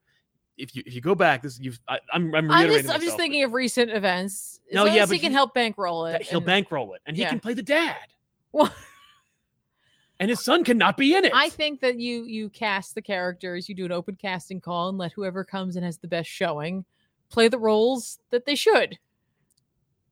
If you get Will Smith, you're fine. I mean, I get you. I definitely. But Will Smith loved that character so much that if you go back and watch Fresh Prince of Bel-Air and you go to the pool house, he has Static covers on the wall. That's nice. I'm like, and they never pointed it out, but if you watch, you're like, hey. But Static should be back, like, in a big bad way. Like, I'm like, this and new, then they can synergize it by putting him on the Justice League or something. Well, not that that's a book right now, but, like, you know what I mean? Like, no, he should be on a he should be a Titan. He should be a Titan. Static should be a Titan. The Icon and Rocket should be bigger. you know, I would love to see hard. Could Rocket also be a Titan? I think she should. She was in the Titans cartoon. Okay. You can see how much I watched that. I'm sorry. Neither of us watched that show. I'm sorry. I watched a little bit of it and I was like, this is cool. I don't want to get into it. But yeah, no. And Static was in the Justice League Timverse. Like Batman crossed over with him and the Justice League went back in time and met up with him and he's like old and it's really cool. Anyway, more milestone. Josh Wallaba, hashtag Team Pink Hair. Agreed. Thank you. KB, Comic Papa always gets paid. Agreed. Tiff, are you going to read the new Doom Patrol run? Thank you both for the hours of quality entertainment. Yeah, I gotta tell you, like I am definitely gonna check it out because Doom Patrol has had many different writers. It's had a lot of different feels and vibes. I really connected with the Gerard Way take, and so I think it's going to be a harder sell for me. That doesn't mean it's a no at all. I just know that I'm going to need to give it a little more time, I think, than other folks who are just jumping on, who are just fans. Like I just really connected with that Gerard Way run. So it's true. Oh my god, I forgot. Someone in our chat wrote Blood Syndicate. You gotta get some Blood Syndicate up in this. Yes. That'd be a movie. Reads like a movie. MN&M says, wait, who's the worm character? Oh yeah, Shredder. That's how they brought back Shredder after they killed him. Shredder's worms. Oh, that's gross. Yeah. Or at least he was for a little while. There's a whole TED Talk in this. I agree. Tanner Matheson, just want to say thank you for the small episodes. The episode that got me is Green Arrow Quiver, and I've watched every episode since. Also, Legends of the Green Flame. Iconic. Agreed. Yay! That one's a little forgotten one. I love that one, though. Yeah. Thank you, man. Absolutely love that one. Yeah, no, I the thing is, I know we were talking about the slate, like the DC slate that's upcoming, and it's like, I love that Jon Stewart's there, and I think it's like I can't wait to see what they do with him. But like, I literally was like, and Static, and anyone, and any of them, but like Static, I think is the doorway. Yeah, like I think then you bring in like Icon, you bring in the Blood Syndicate, like all of that, but Static is the doorway. Yeah, kind of like like Peter, like it's he's like, hey. You probably know me. Right. You probably watched my cartoon. Exactly. So come on. I know I did. Like that's how I knew Static. No, it's true. So like to find out Static was like a comic book, I was like, oh, that makes sense. Yeah. No, that cartoon was. Additionally, did you guys know that last week I didn't bother to, or I didn't think to mention this. I just noticed it when I was purchasing some books. I made sure to take a screenshot of it so I could go back to it. Yeah. Then DC put out the DC Universe by Dwayne McDuffie. Yes, yes. When Jason Inman was on the show, he was like, he bought them because he's worried that DC shoved Superman on the cover so that like to boost sales. Yeah, and that he's concerned they'll never reprint it again. Yeah, well, I have a few. Like I have this. It is a volume that celebrates the DC works of McDuffie and contains stories curated from Action Comics, The Demon, Impulse, JLA Showcase, Batman Gotham Knights, Sins of Youth, Kid Flash / Impulse, Firestorm, The Nuclear Man, and plus a tribute from Static Shock special number 1. Oh, nice. Okay. So it's like it's that one. It's a sampling of his works and his influence over at DC. Right, like the DC Universe by Alan Moore. But I was like, wait, what? Yeah. At first, I was actually hoping it was like. Well, there's a milestone trade that's also coming out. Well, I wasn't sure it was that. I actually was hoping it was kind of more of a like biographical. Yeah. Or like, you know what I mean? Like documentary sort of book that takes a look at his works, but it turns out it's just samplings. I'm like, that's good too. That's still cool. Yeah. I gotta go over his Justice League run. I don't think it's in print, but I'll have to go check it out. Green Flame, be back. I like Bishop's comic, not so much the narrative structure. Seems like an ABC plot between Bishop, his mutants, and Tempo. Was hoping for a more linear story, but maybe that was the editor's decision. I'm telling you, that book feels like it wanted to be, here's the Bishop story, and then they're like, you gotta do something with Krakoa more directly. Yes. And so I totally agree. It reads a little more, but I think the writer has a lot more work, I think, with TV and movies, and it does read a little bit more like that. Like we switch from this plot to that plot to this plot, which you do see in comics. Yeah. But it definitely reads a little bit more like a script for a show. Right. I think that might be what you're feeling. But like, I do wonder though if they were just trying to like, I want to do a Bishop story. Right. Which is a harder sell, unfortunately, because he's a smaller character. And stuff I don't know. Like, I feel like if you came into the X-Men through the show, yes, you know who Bishop is. Yeah, that's true. Yeah, you're like, it's not like you have to sell like, who's this guy? Yeah, who is this guy? Who is it? No, you know who this guy Who's is. This guy? But yeah, no, you're right. You're right. Are there any other books? No, right, I kept it small because I knew we got to talk about the trailer. I know, so I was sorry. like, oh. Chip Zdarsky, Mike Hawthorne, Batman 132 came out. I was gonna read this though. It's good. This cover where you're like initially, what? Just a hot chick. Yeah, like here's hot chick. Batman fights like alternate reality variants of characters he knows, like Punchline and stuff. Everybody's like hopped up on Venom, and Harvey Dent's a pain in the ass. They got a new bad guy character nobody cares about, and all this stuff. Like it's good. It's a good book. I'm enjoying it. Mike Hawthorne, I like him better on Batman than Daredevil. And I think he's doing a great job. Batman finally decided, like, oh my God, I have to be Batman in this universe. Like, I can't just dick around here. I gotta save Gotham. Yeah, like wherever I am, I need to do this. And that's this book. Like, it doesn't matter. Doesn't matter if I'm in another reality. Yeah, and it doesn't matter whose city it is. I care for Gotham. Yes. And Tim has a backup story, which is also written by Chip, which is just about like him hunting for Batman. And I'm like, cool, okay. It's a good book. This is where, whereas Daredevil like left me a little bit short or cold, this one is like, yay. Like, yeah, this is the one to read between the two. But yeah. So let's talk about some trailers, shall we? Sure. Like that Nike trailer? Like what? I didn't see a Nike trailer. Matt Damon and Ben Affleck are doing a movie about the Air Jordans being created. It's honestly looks a little compelling. Wait, that's real? Yeah. Oh, okay. And I was like, haha, wait, this is actually a thing. It's literally about Nike trying to become famous. Oh yeah, I saw a moment from that on TikTok. Yeah. I was like, I don't care about sneakers, but I guess I'm like compelled to watch these two. Yeah. I don't know. Well, let's talk. Not that. No. Guardians of the Galaxy Volume 3. Yeah. Has a trailer. We saw it. It is, obviously the final installment of the Guardians franchise from James Gunn before he leaves for parts unknown. No one knows what he's going to do after this, but I wish him well. Yeah, I mean, I just hope he gets some work. Me too. He's a really auteur, real independent creator, but he does get it. Yeah. Yeah, I would. You know what I'd like to see him do? Let's see him handle the Valiant universe. Oh, but anyway, so yeah, this obviously this is a full-on trailer that came out from the big game. Can't say Super Bowl, but you can say get big game. You said it. Oh no. But yeah, no. So, what did you think? You saw the trailer. What were your thoughts on this trailer? I think they are intentionally trying to obscure things from us, but at the same time, like, hey, I know those uniforms. Oh yeah, no, yeah.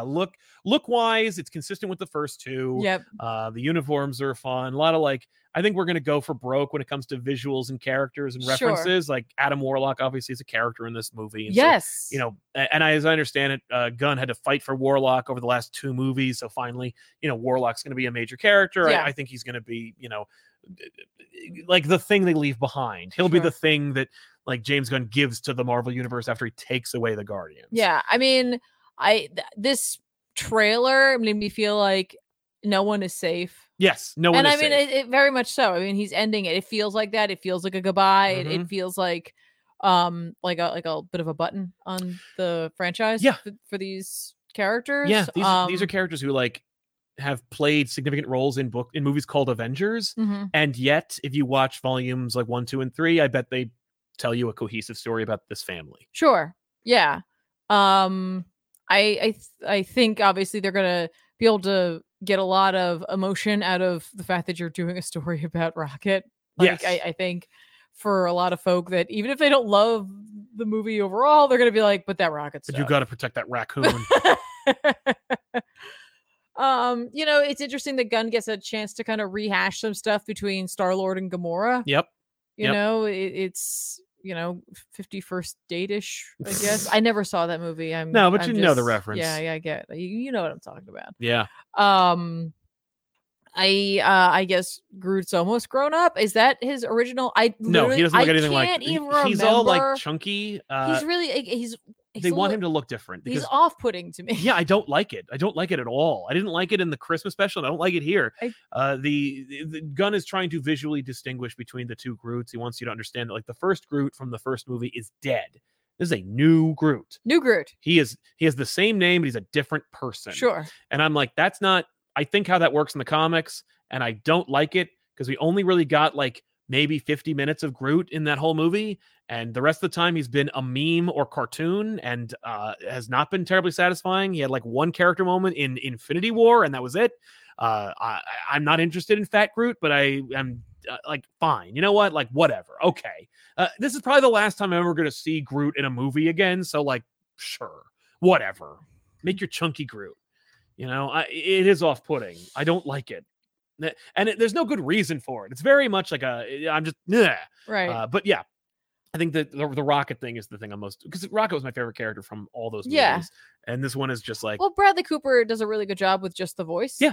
Himself. I mean, like, actors usually do a fine job as voice actors, but some of them really are able to do it because voice actors have a very different set of skills. Yes, and Bradley Cooper's not one of them. He is he's like a screen actor, yeah. And, you know, but he still does a nice job. Yeah, he does something really great with the character. Yeah. I'm kind of excited to see Nebula getting to kind of adjust her role a little bit more, so with Gamora seemingly being like, yeah, I'm like barely part of this team. Well, I'm not on the team. Like, I think it's just like, I'm not. No, you had to like go find me. Like, she gets to kind of step in and kind of take charge. And I'm wondering, like, depending on where this all ends up, like if she won't end up being in charge of a Guardians, yes, or something like that, their version of whatever comes next. You know, obviously they're not going to give away everything. I was kind of hoping for a representative of a Quasar in this.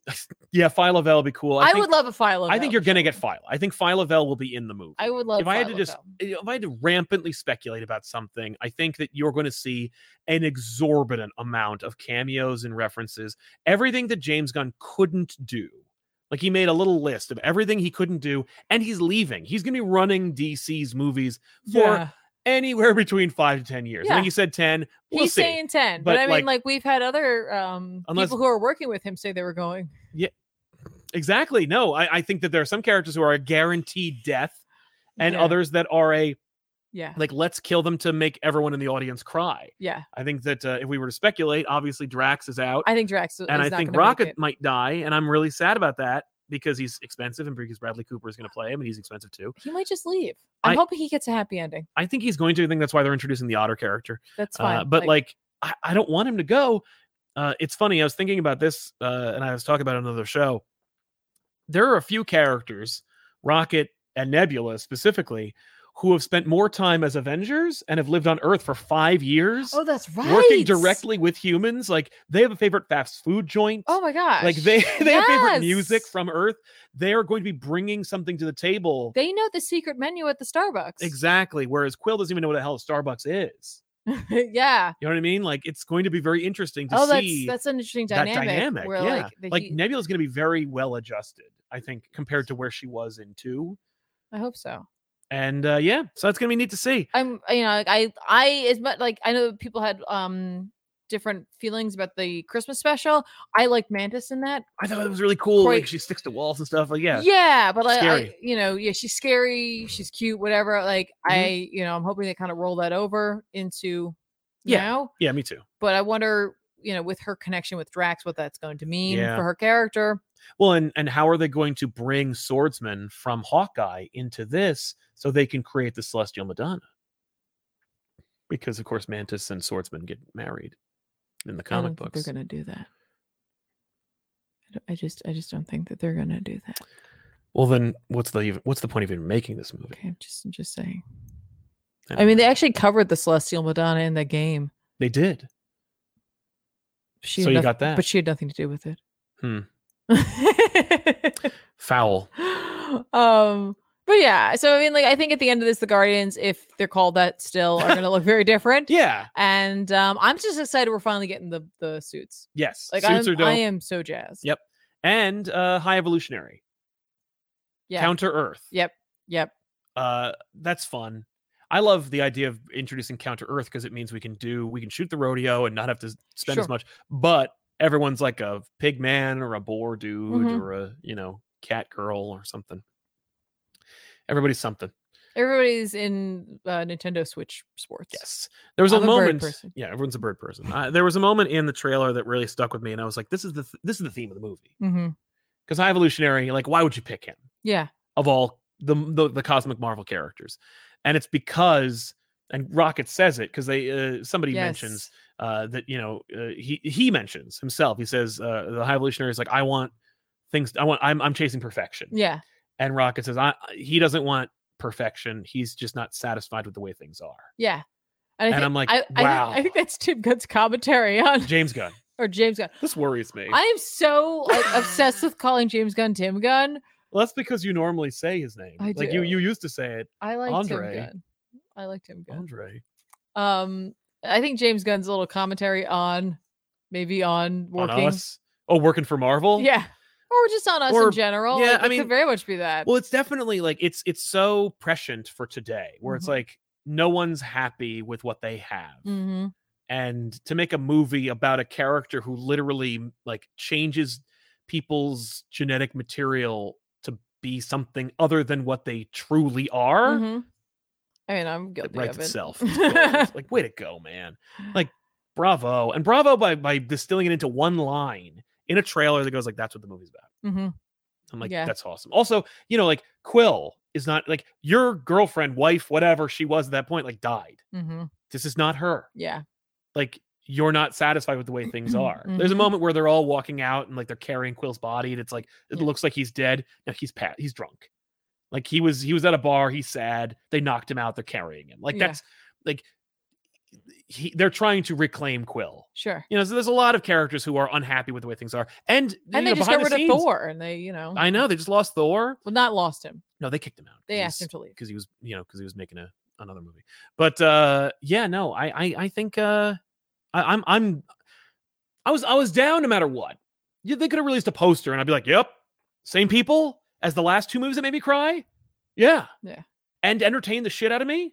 Because it wasn't just like my litmus test for movies I like is not like, did it make me cry? Otherwise, I don't have any patience for it. No, it was just well made. And so I think 3. You any hopes? I mean, I hope it's good. It's all just. I don't want to hype this because it's like it is his send off. Swan song. It is his swan song from this universe. Yeah. Moving on to the other side. Like literally. But.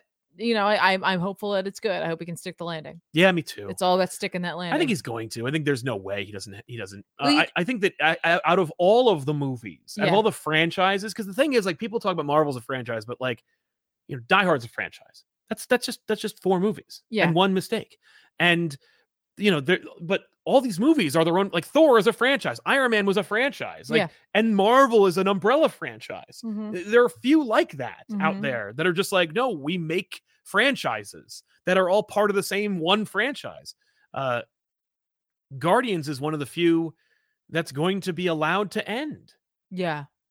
Iron Man kind of ends, but like he doesn't end in his own movie. No. The Guardians are going to get their own movie to end. Yep. Whether we like repackage it as Starjammers or we call them, whatever, that's fine. It's to be determined. We'll see. Cosmic Defenders. I want the Starjammers. I think we're going to get them. I think Corsair's going to be in this movie. Okay.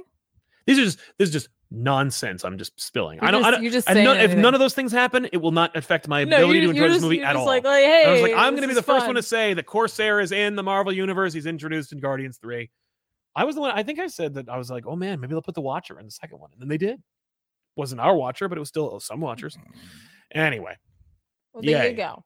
Guardians 3. Yeah, can't wait. So I'm hopeful. Again, I'm very hopeful that it's going to be good times. Me too. Because I'd like it. Not everybody loved the second one. There was so much from the second one that I did like, even if they kind of messed up Quill's origins a little bit for me. I kind of wish they'd gone a different way with that. Yeah. But I'd rather have it be like, Guardians great, and then this, and then back up. Like, even this isn't that bad. Like, I'll watch 2. I love 2 in a while. 2 is great. But yeah. And then there's another trailer. There's another trailer. This other movie that and it was Indiana Jones. No. Indiana Jones. Nobody wants to hear us talk about Indiana Jones, and it makes me so sad. And the Mario. And the Mario commercial, which is unbelievable. Anyway, The Flash. Seen here. Look at him. Look at the Flash. Well, he's there. He's just moving too fast. Yeah, he's in this picture. The Flash could be literally everywhere at all times, and you wouldn't know. That's true. He could be in your room right now. Exactly. But this is the There he reason goes. everyone's talking about this trailer is because of the Flash.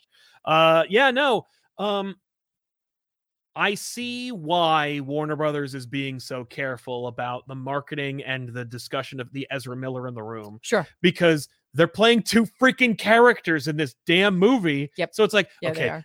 we can't just recast. We can't just recut. No, There's there's. two people. Yep. And probably a third one too. You know, like I can't. We're screwed. Okay, it doesn't hurt that like the movie apparently is very good. The trailers, I think, pretty dope.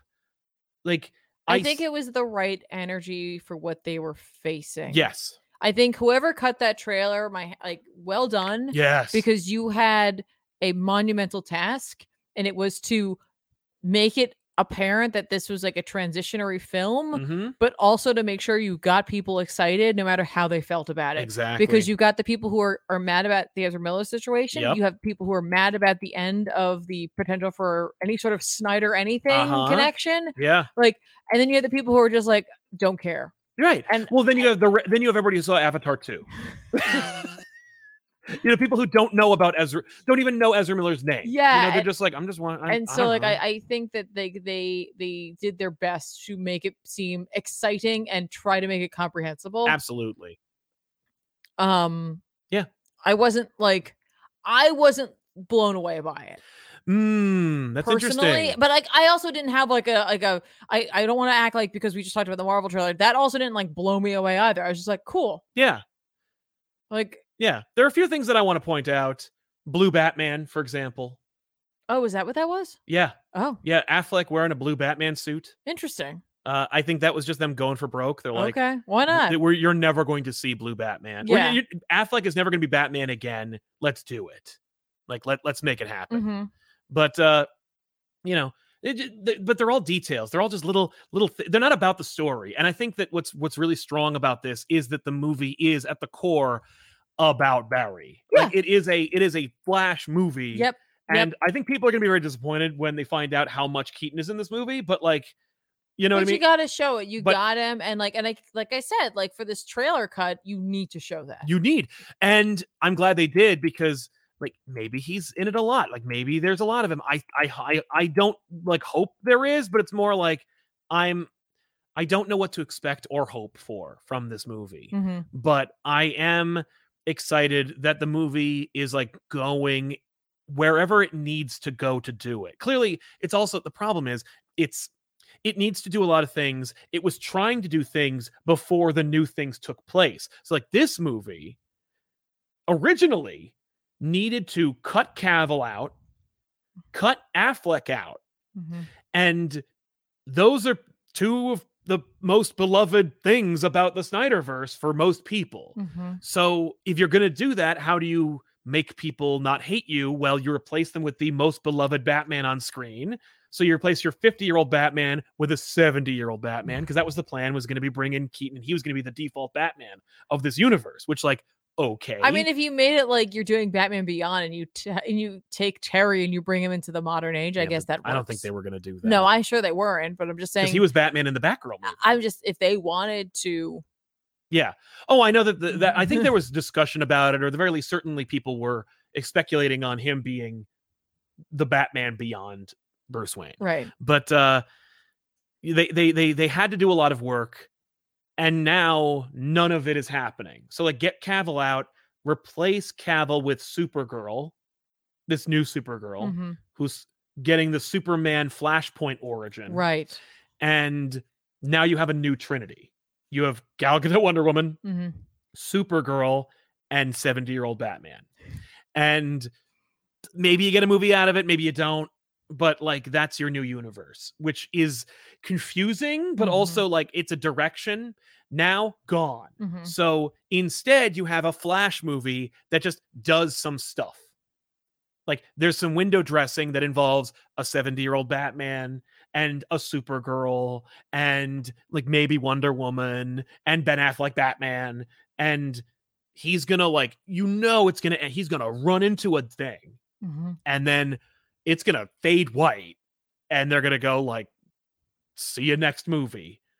This movie definitely was gonna end with like Keaton Batman and like someone else, maybe Supergirl. I heard they had reshot the ending and put Cavill back in, but then had to cut that back out because he's actually not in. And so like there's a lot of meta watching, and I they should make not a book like a long wordy book, but like a picture book, like the Justice League Mortal movie by George Reeves, and they should make like that. I want to see that book. It tells me what this was gonna be and what the plan was, and with art and stuff, so that I could like just make sense of it all. Sure. Because it's going to be a hoot to see all the cracks and seams, like going to see like Spider-Man Turn Off the Dark. Like, oh man, is someone going to die tonight? Let's go. You know, that's the kind of experience that I think a lot of people are going to get from watching this movie. The fact that people are saying it's good means that I guess the editors did a good job.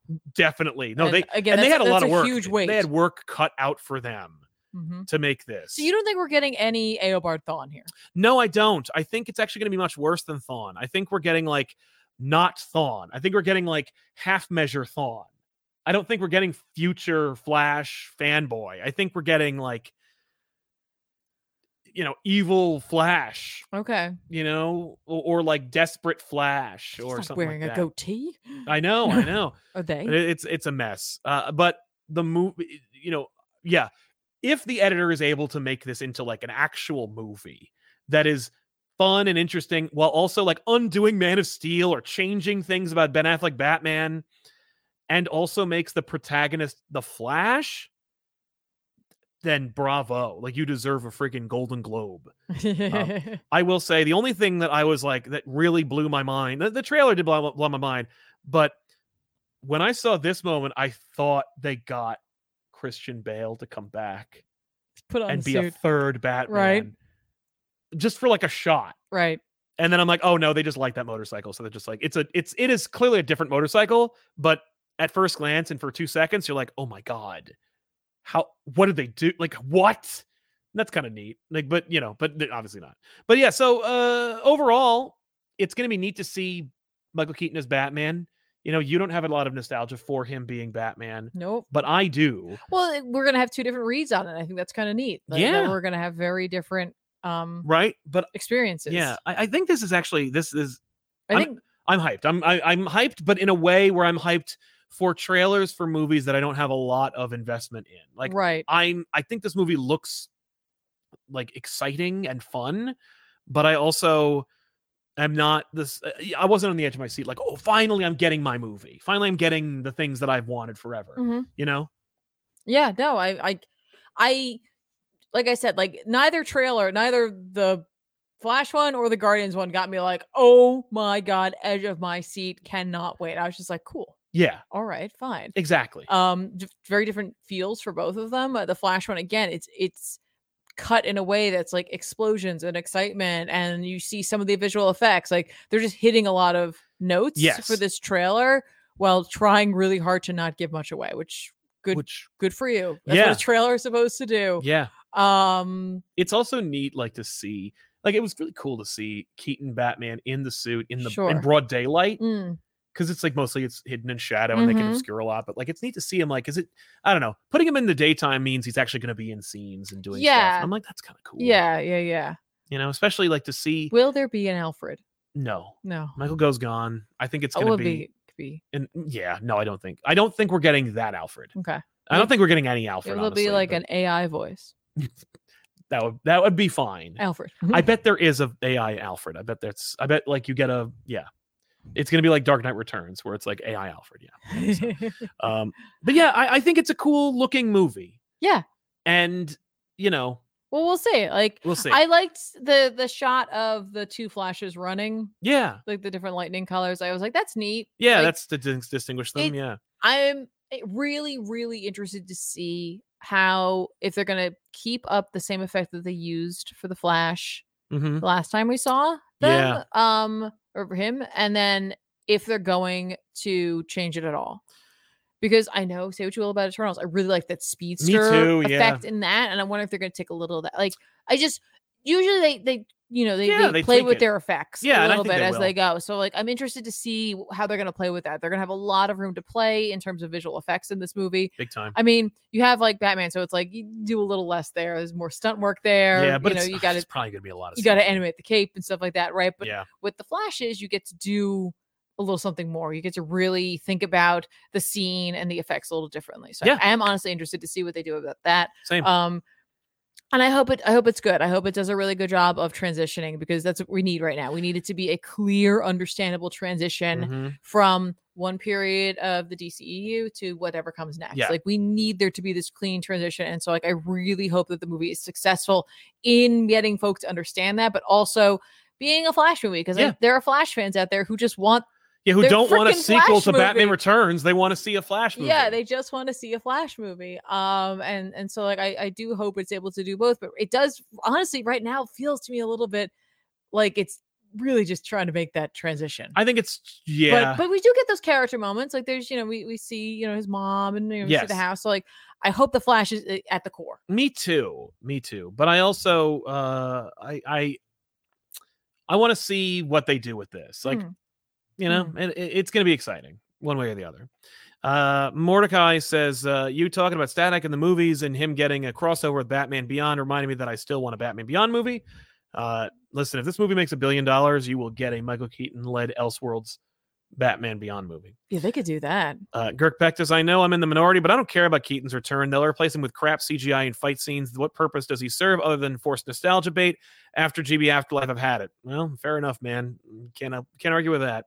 But see the movie, don't see the movie, whatever. Sometimes they do instead of doing just CG, like they'll do like a body double. Yeah. And then It looks like CG in these, but I like think it calls so. it's It could be previs. both. Movie comes out soon, so Is it? yeah, I think it's June. Okay. Ali Al Ziadia says, from what I understand, Supergirl, Batgirl, and Wonder Woman would have been the Trinity, and Keaton would have been a Batman Beyond mentor for Barbara. There you go. It's not a movie I would have wanted to see, but fair enough. He also goes on, Girk Pectus says, will you play Hogwarts after Midnight Suns? I would understand either way. I love the game. I can separate art from artist. Hope I don't sound like a troll. No, there's no troll there. I get you. There's a lot of question about that game. My plan is not to do that. My plan though is if I am ever able to actually finish Midnight Suns, I really want to play God of War. Yeah. Ragnarok. I've had it sitting sealed up. I ordered it and it's just been calling out my name. But too many superhero games came out right around it. So I feel like Beholden, I need to play those first. I'd really like to jump into God of War though. Yeah. I gotta find out, man. Yeah. Kratos. Daniel, longtime listener, first time chatter, just had my first kid, and your videos have helped me through the long nights of first time parenting. Keep up the great work. Congratulations, Daniel. Congratulations. Thanks for being here, And, man. glad we can be keeping you company. Exactly. It's a long, it feels long, but it's not. So, Yeah, enjoy it. enjoy it if you can, or at the very least, stay awake. Yes. So let's jump into some recommendations for comics that are coming out that we think you should check out. Yes, let's do that. Batman Spawn Unplugged #1 is coming out. It's a pencils and inks only version. No colors of the I first think issue. that's going to be great. I think so too. Ooh. Yeah. Ooh. So I'm gonna check that out. Not that the colors were bad, No. but I think that's going to be kind of dope. I agree. Icon versus Hardware #1 is coming out.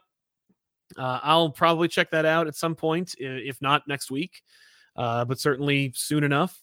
What was the other thing? Oh, Danger Street #3 is coming out. I read the second issue and I enjoyed it. I don't know if I enjoyed it more, but we'll see.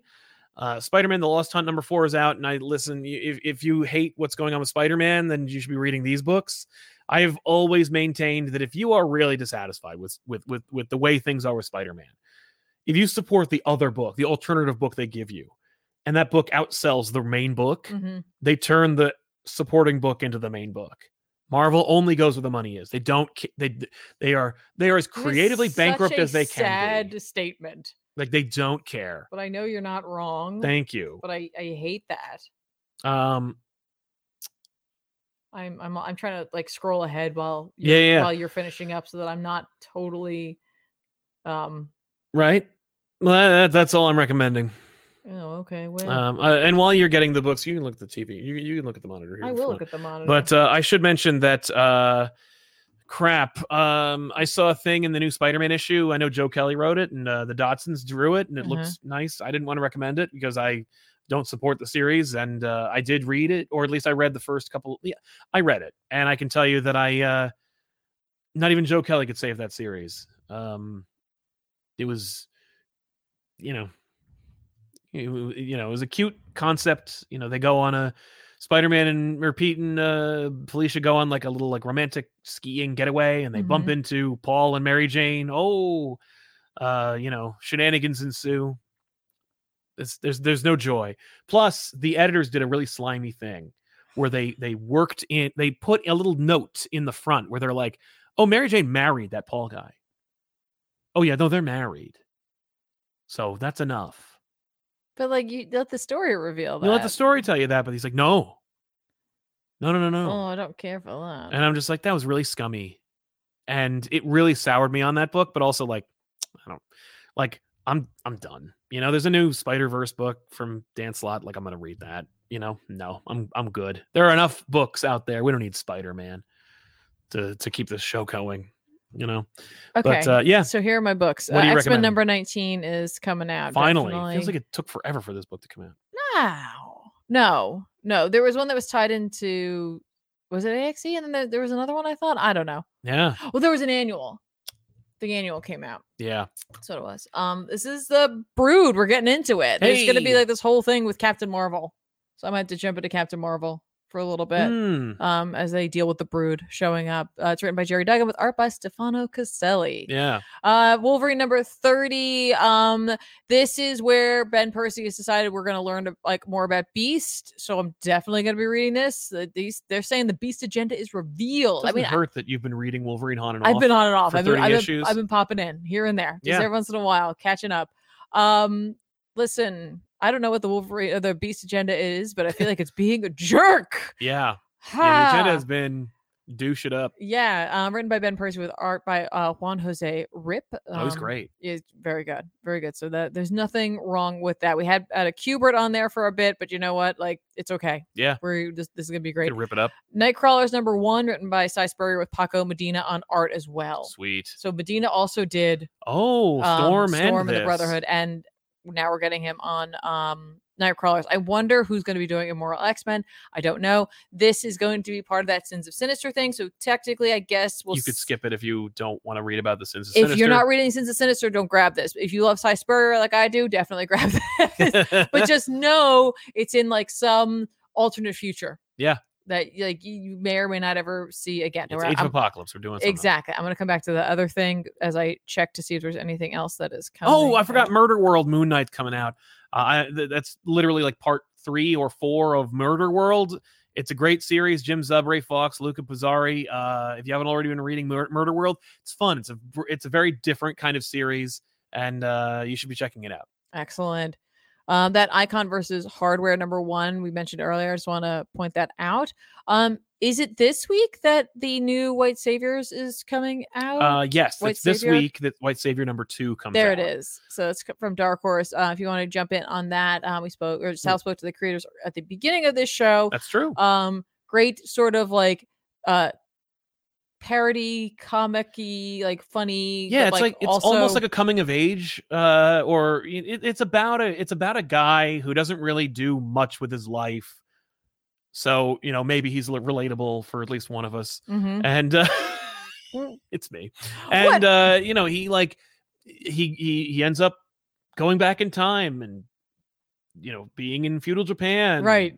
Like having to and knowing the story anecdotally from his grandfather about like where this clan is going to end up in the ground.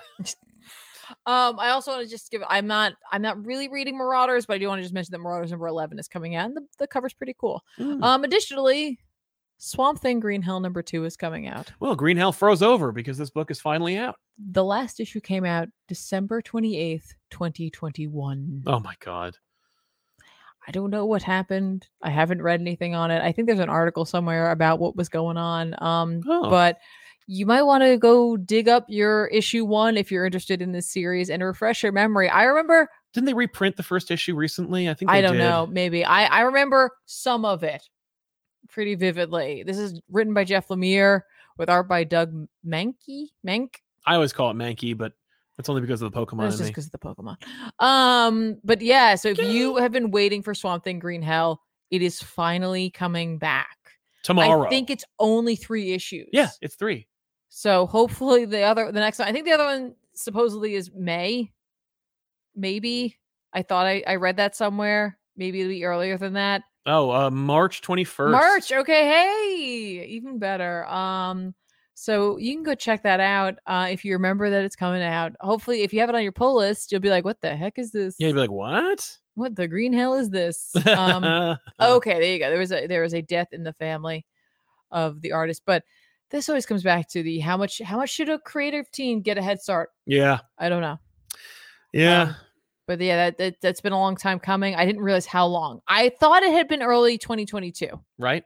That was what I thought had happened. Yeah, but you looked it up. I did look it up, but I was like, and it kind of was. It's right at the end of 2021. Yeah. But it's 2023. I know. Yeah, and finally, Adam Thenhouse, do you have any thoughts or feelings about Wilson's Poison Ivy becoming an ongoing series? Yeah, people really like jumped on me about that. Not like that they gave me a hard time about it, but they kept like grilling me about it recently, where they were like, "Hey, Poison Ivy is going to be an ongoing. Does that mean the book's selling?" Like, I looked at the sales data and blah blah blah, and I'm like, I mean, if a book was a mini and now it's an ongoing, then yeah, it sold well. Like that's, but like. People are really on this, and I don't know why, because no one was talking about it before it became an ongoing. It's just weird, but I think it's interesting that it came up, and I'm glad it did. It is a strange thing. I don't know. Yeah, right. We didn't even read the damn thing. I read the first issue and I liked it. And it was during a very chaotic time of X-Men books. Right, X-Men will do that. Most of the time, like any book that I'm like, whatever happened to that? I'm like, oh, it was X-Men. Yeah. Oh no, Krakoa! Yeah. What are you doing to me? Hayden Hamilton, my podcast is out. Thank you for your inspiration. Read Junkyard Joe. Both stories and art are killer, and more Static content. That's how I found you. Yay! I'm glad that Static could do that, man. And Girk Pectus says, looked through Red Goblin. Number 1, didn't buy. Love the idea of a gang with goblin weapons, usually sci-fi gang. They're just have generic laser guns, not as interesting.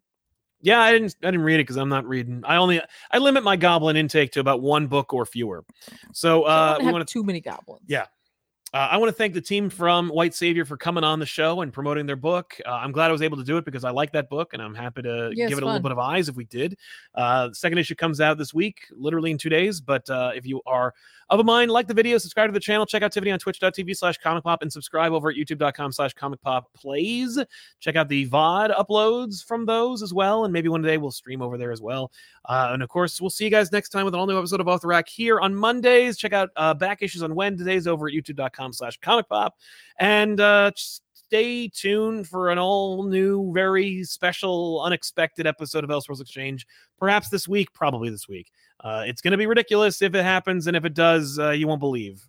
You won't believe. So we'll see you guys next time with an all new episode. I'm Sal. And I'm Tiffany. So long, everybody. Bye.